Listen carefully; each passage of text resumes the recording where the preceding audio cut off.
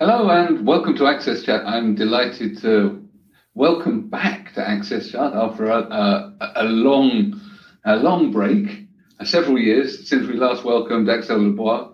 Axel is founder of G3 ICT, which is also responsible for IAAP and the M-Enabling Conference, which is taking place this month in Washington. So welcome, Axel. It's great to have you back. I think it's 11 years since the first M-Enabling Conference, and this will be the 10th edition of the conference. So long running now, and I think that an awful lot has really changed in the just over a decade of time that's intervened.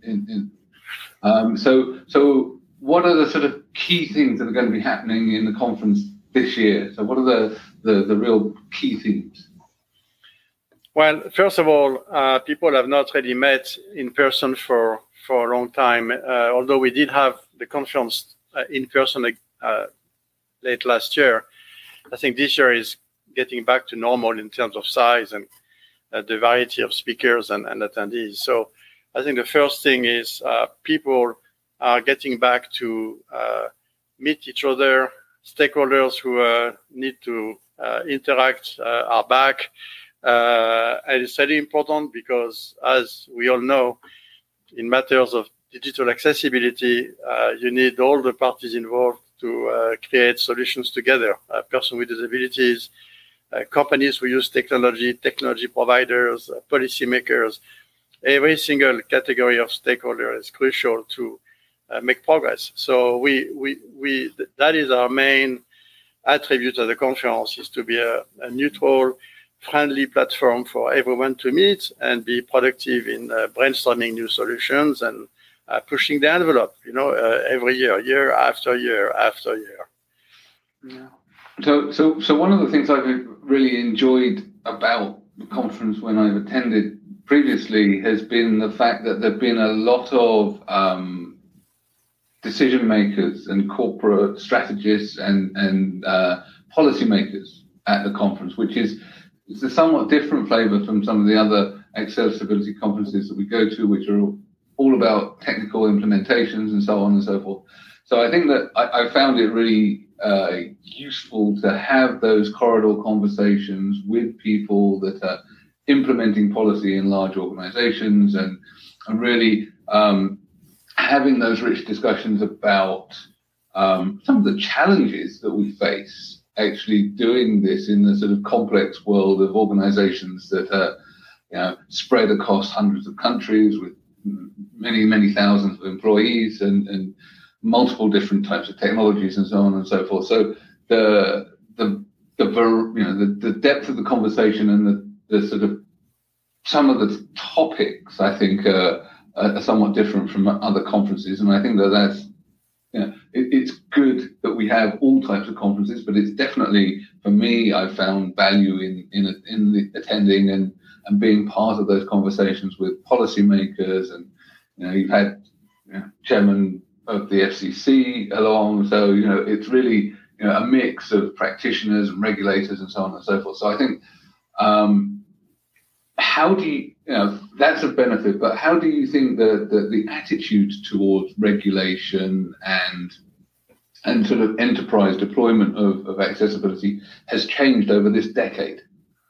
Well, first of all, once a year we have that survey coming out, which is the State of the Accessibility Report, which we have done with one of our longtime partner, Level Access, and one of the very interesting trend we have noticed over the past 3 years is that historically, when you ask organization why, and by the way, that survey has about 1,200 organizations participating, so it's a large survey with a large sample, a third in outside the US, 2/3 in the US.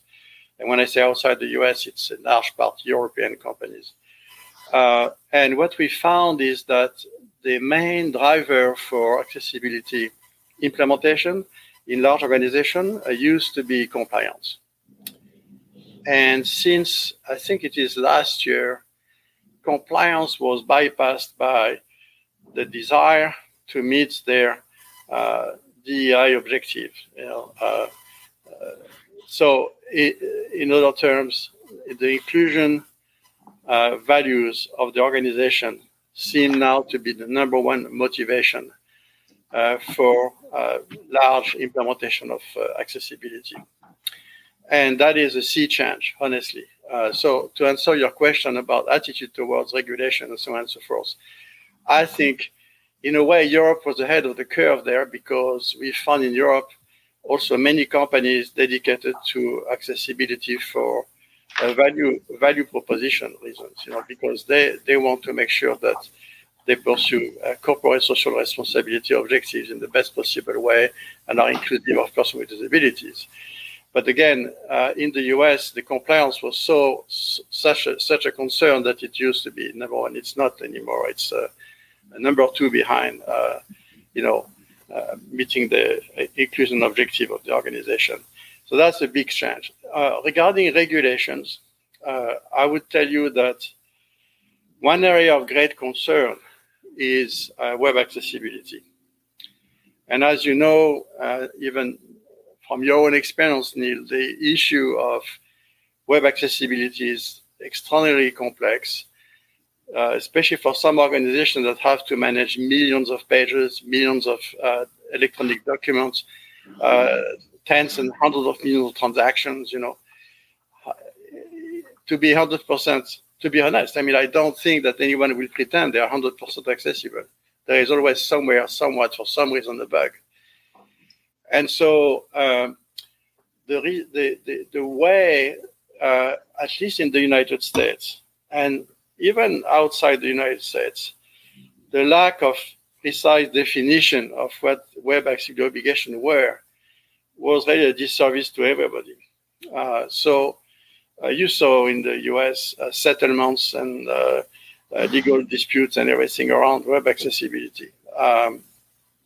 And fortunately enough, quite often it ends up being negotiated settlements and people commit to improve and so on and so forth. But it's still like, if you are like a head of compliance, to answer your question about attitude toward regulation, you really want to know what you have to do, and you need to know it very clearly. So the interesting thing is that last week, on September 29, Senator Duckworth and one of her colleagues in the House of Representatives in the US introduced a new legislation on web accessibility, which actually is a game changer if it were to move forward the way it's currently written. So, of course, at the summit, you can bet this will be an intense subject of conversation.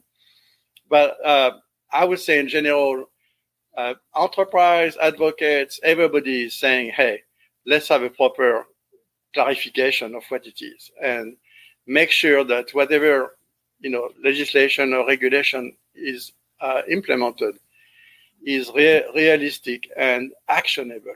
Because if it's not, then it's like you have done nothing. And for that, you also need feedback from everybody, from big users of internet and web services, folks who provide technology and remediation services, and of course, persons with disabilities. This is going to be a very, very interesting debate. Very, very, and we are glad that it happened. We are just there when it comes out. So the summit will be the first venue where it will be discussed at length. Axel, welcome to the program. Welcome back again to the program. One thing, and Neil had written in the window, it was Senator Sarbanes, along with our wonderful Congresswoman. But one thing that I saw whenever you first started M-Enabling, the M-Enabling Summit, I was sort of surprised because the M was mobile and no one else was talking about mobile, only web. We were only talking about web at the time. Also, I was very involved in the disability inclusion conversations, but I did not see anyone talking about accessibility except in little pockets. I know that I was on the board of a very well-known business-to-business organization that supports businesses with disability inclusion, and we weren't talking about accessibility. And I don't know how you do disability inclusion without accessibility. So That was another thing that you decided you were going to talk about. And then, just to make things even more boring, you were going to bring in the aging in place. Nobody else was talking. Nobody brought those two together. And then assistive technology, accommodations or adaptions. And you're going to talk about it from a global perspective, not the U.S. perspective, which is what we all were talking about. Every once in a while, we'd talk about those, whatever, in the UK and those Europeans, but it was all about the U.S. until M-Enabling Summit. And it just changed everything. I remember that one of the first, I can't remember if I've been there all 10 years or not. I know I've missed one, but maybe I missed two. But you also brought the FCC in, the government into these conversations, but not just our FCC, which is our communications agency in the U.S., but you also brought in our Office of Disability, I forget the acronyms, our Department of Education, our OSERS. We have a lot of departments and government agencies that support people with disabilities, and somehow you brought them all together as well. Why? How did you know so much was going to happen? I mean, 10 years later, it seems like maybe you had a crystal ball or something. So I'm just curious. So, yeah, I mean, the history is as follows. It was in 2009, 2010, more or less, I think, we were going to many meetings around the world and in the US about accessibility and especially assistive technologies. But then we saw that the global mobile marketplace was growing exponentially, and that the sheer size of the mobile market would allow industry to invest far more in accessibility features in their operating systems. And we felt that the scale of the market would continue to drive application and services that otherwise would not be economically feasible. And more importantly, likely going to be helpful to everybody using a mobile phone or a mobile device, and therefore end up, having an incredible momentum that would then in turn help all persons with disabilities. So, for instance, text-to-speech, speech recognition, geolocalization, near-field communications, of course, camera and video communications, and so on, and on and on and on. And you know the whole, if you take your accessibility menu on a mobile phone, you have the whole history of the past 10 years right there in terms of what happened. Imagine that 10 years ago, 11 years ago, when we started the M-Enabling Summit, there was no such things. So we felt that having the M-Enabling Summit staged in Washington, where a lot of decision makers regarding accessibility are located, on the disability side, on the government side, on big corporations policymaker side, would be a good platform, a good venue to really start a very high level, executive level dialogue about accessibility and digital inclusion. But also, as we were looking at the trend in the industry, we felt that staging competition for accessibility would be the best possible advocacy strategy we could pursue. And so very quickly, and you will see this year, Apple is here giving a presentation the same way they did 11 years ago at the first summit.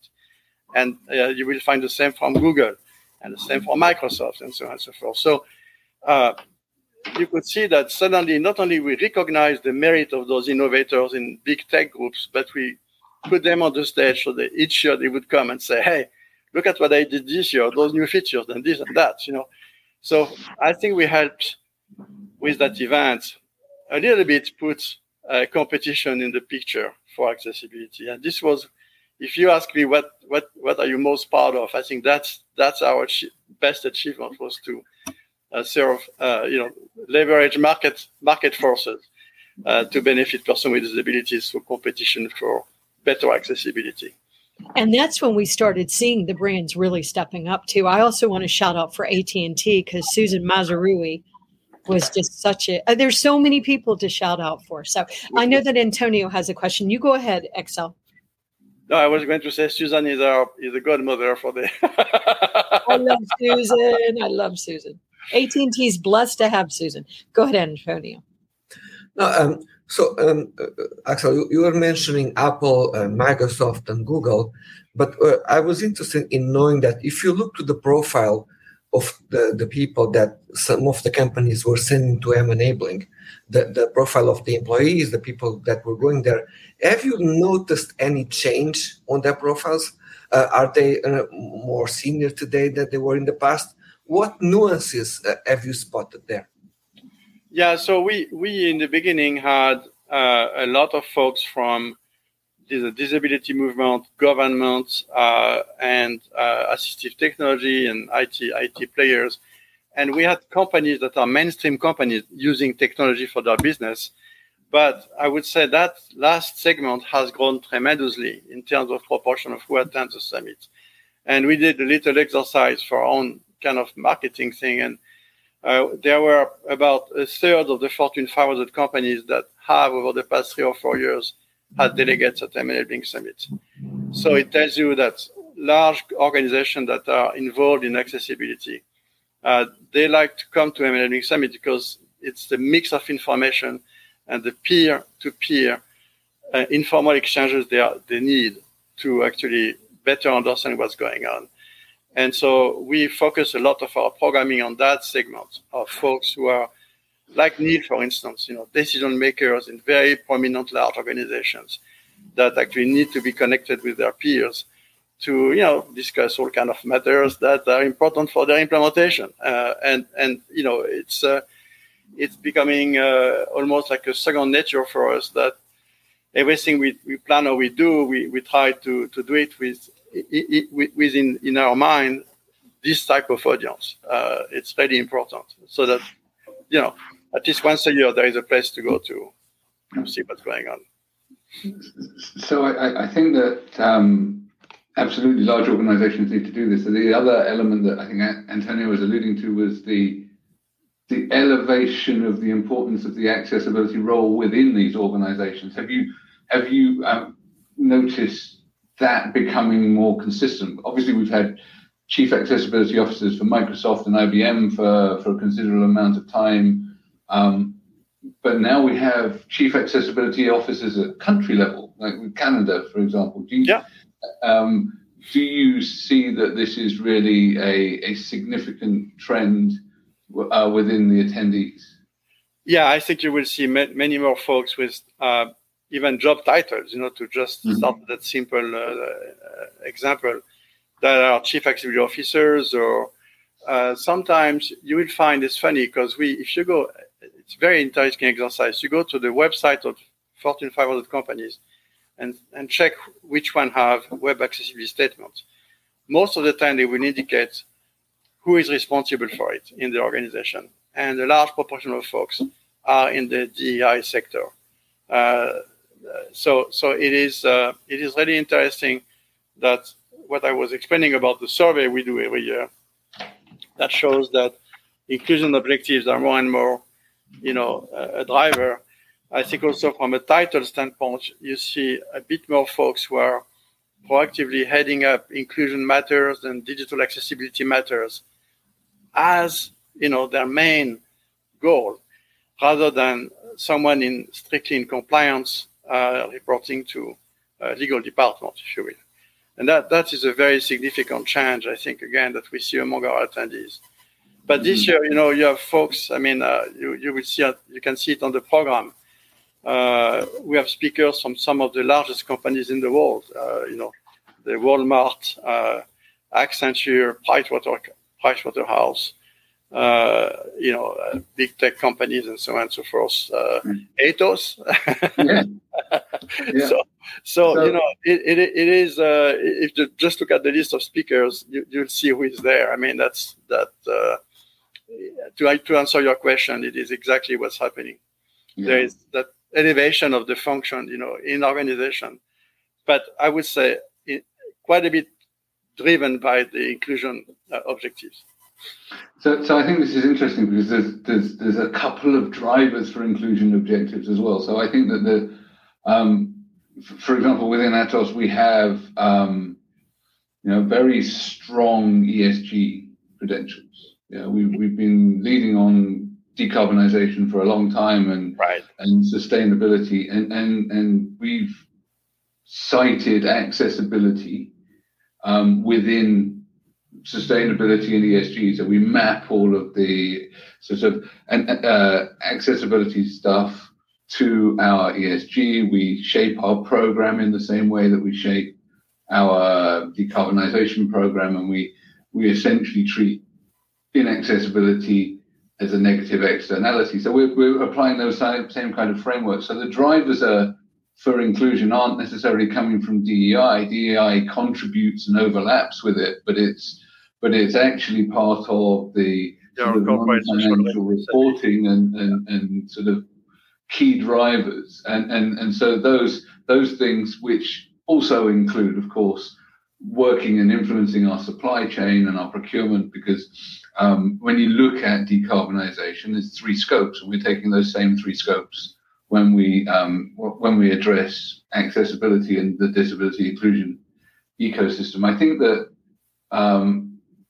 when we look at analysts, and I think that was the one area we hadn't really talked about that attends also, and that I hope will be really engaged this year.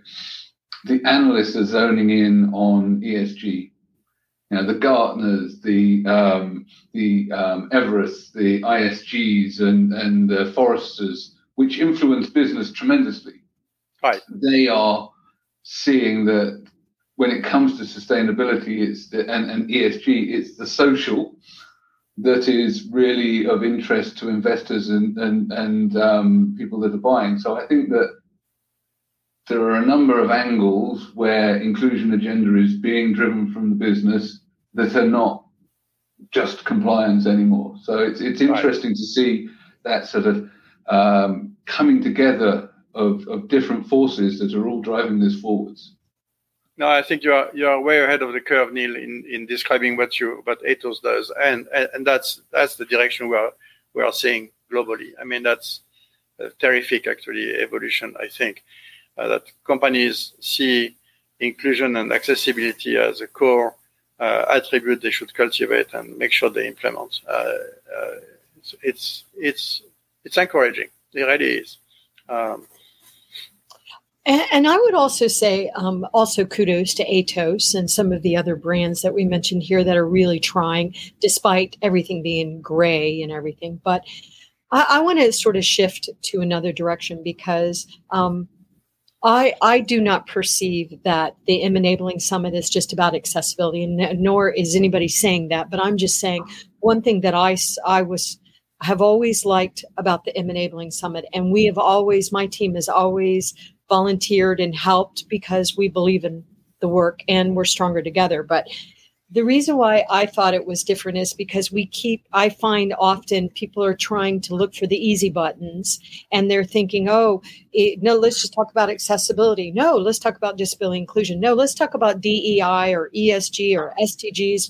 But the reality is we need to enable humans. We have to enable humans, and we have to continue to think about all these things differently, which we all agree with. Now we're talking about the metaverse, which you have a session on the metaverse. I mean, I know that Neil, for example, and Susan Scott Parker, and I forget who else, they're talking about AI at an ILO event. So we've got to keep talking about all these big things. But I would like to sort of shift a little bit here. Because one thing that I appreciate about M-Enabling Summit and G3ICT is that you care about our community. And I do not see all conferences caring about our community. And how I'm going to ground that statement is I remember I was always supporting you with the accessibility desk because I believe in this work. And so one thing that we were seeing was we were trying to figure out how to support the deaf speakers without, ruining the budget for the conference. I'm just being serious. There was an issue that I was working with Excel's team, EJ Krause, and the G3ICT team, and we were trying to figure out what do we do, because this is really expensive. And so I went and talked to other conferences, who I will not name, around the world. And what I was told confidentially was that we do not include them. They're too hard to include. So think about it, audience. How many times have you gone and seen a deaf speaker speaking about this content? How about a deaf blind? How many times have you gone for deaf blind? So one thing that I like about M-Enabling Summit is that they actually are including our community across the board. I've never seen so many attendees that are deafblind. I mean, so I am a fan, Excel, of you, and I'm a fan, but this is how we move forward.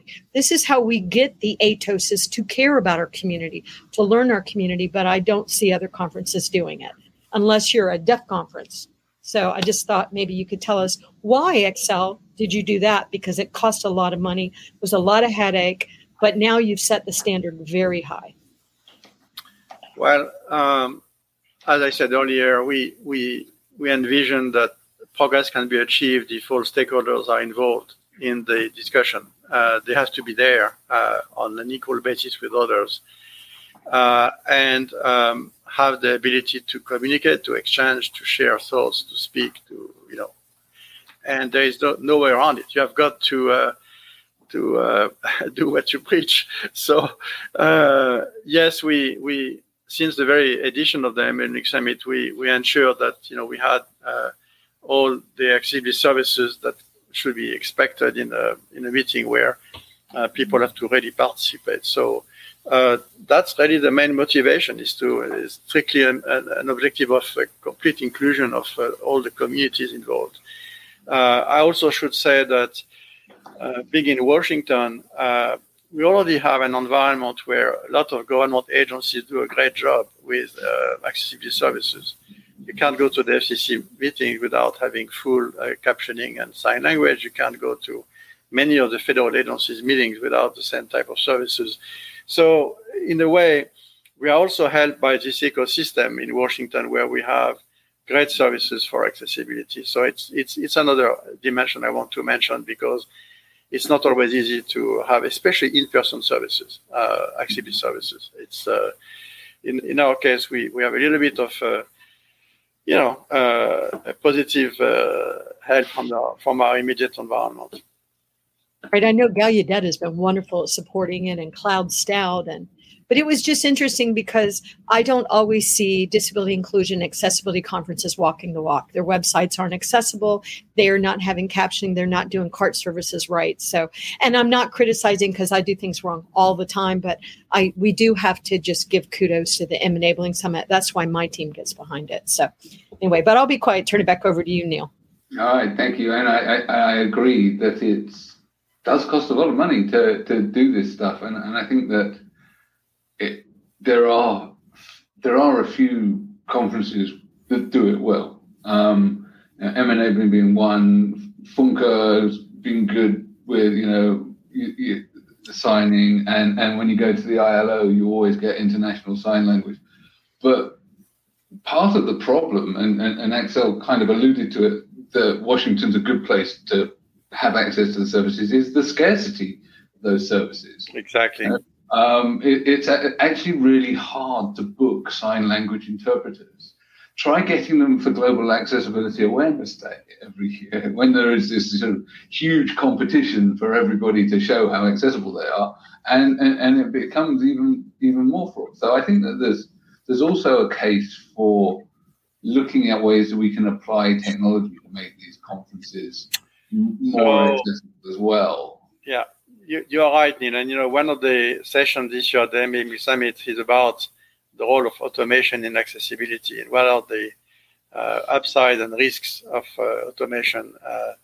But many people will tell you, who are in that space for many, many years, like yourself, I guess, in order to scale up accessibility long-term to all type of organizations, small and big and small and large, automation will have to be leveraged.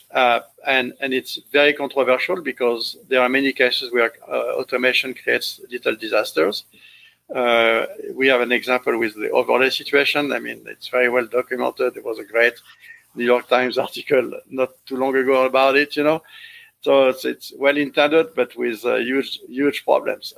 So and it's the same for services, captioning, automated captions. It's the same for potentially automated descriptions for alt text. It's the same for certainly for avatars for sign language, which are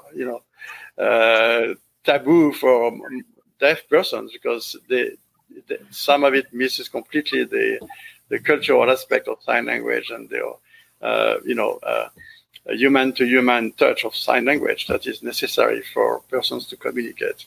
So it's tough. It's very tough. I agree. It's a double-edged sword. We certainly we know that the people have fair criticisms of the accuracy of automatic captions and of alt text and everything else. At the same time, the progress that has been made over the last few years has been really significant. So that the quality has improved an awful lot. Exactly. And what we can expect is that the quality will improve again and get to a point where it becomes much more acceptable and mainstream, at least for certain scenarios. Now, there will always be a place for human-to-human services where accuracy is more greatly needed. But I do think that if we want ubiquitous accessibility, we're going to have to rely on technology, but we need to build that with the community. I know Antonio's got a quick comment before we close.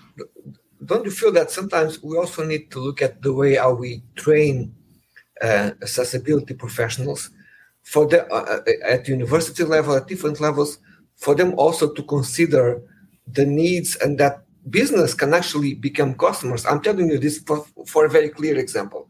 My niece is about to finish her sign language studies in Portugal. And everyone in her class is being driven to work in the social sector. So I asked her, can you talk with your professors now? How would they relate if you were to work in a business to support business communication? Oh, no, they told me not even to go there. Don't you feel that we need to sometimes build these bridges and sometimes make these shifts? What's your view on that?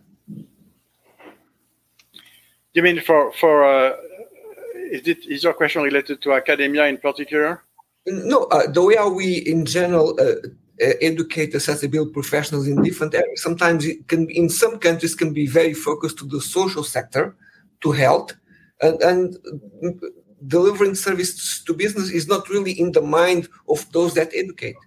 Right. So in fact, that's a great question. We, as you may know, we conduct what's called the DARE Index research periodically at GISRICT. Last DARE Index was covering 137 countries, and we collect data from groups of persons with disabilities and experts in accessibility that gives us information on what's happening in their countries in terms of what's happening. And we divide that index with 20 variables, and there are 5 variables for commitment, 5 variables for capacity to implement, and 10 variables for actual outcome for persons with disabilities in different sectors in terms of accessibility. And in the capacity to implement, we ask the question about the availability of courses in accessibility in the country, either in universities or for professionals. And it's a problem. More than 2/3 of the countries have nothing. And that is one of the key issues that we are facing, that and the fact that locally persons with disabilities are not involved in any policy making or monitoring for accessibility. So education is crucial. Certainly, I see 2 initiatives worldwide today which are really very important. There is Teach Access, which promotes a curriculum for college and universities in accessibility, which I think addresses the vacuum that exists in many places where you train computer engineers and folks who are going to be involved in executive decisions in companies with digital matters, but they have no idea what digital accessibility is about, not even the faintest idea. They never heard of it. And they are going to be designing systems, designing software, user interface, websites, and they have never heard about accessibility. So trying to teach people at the university and college level is extremely important, not only in the computer science domain, but in every domain that eventually is going to be involved in using technology.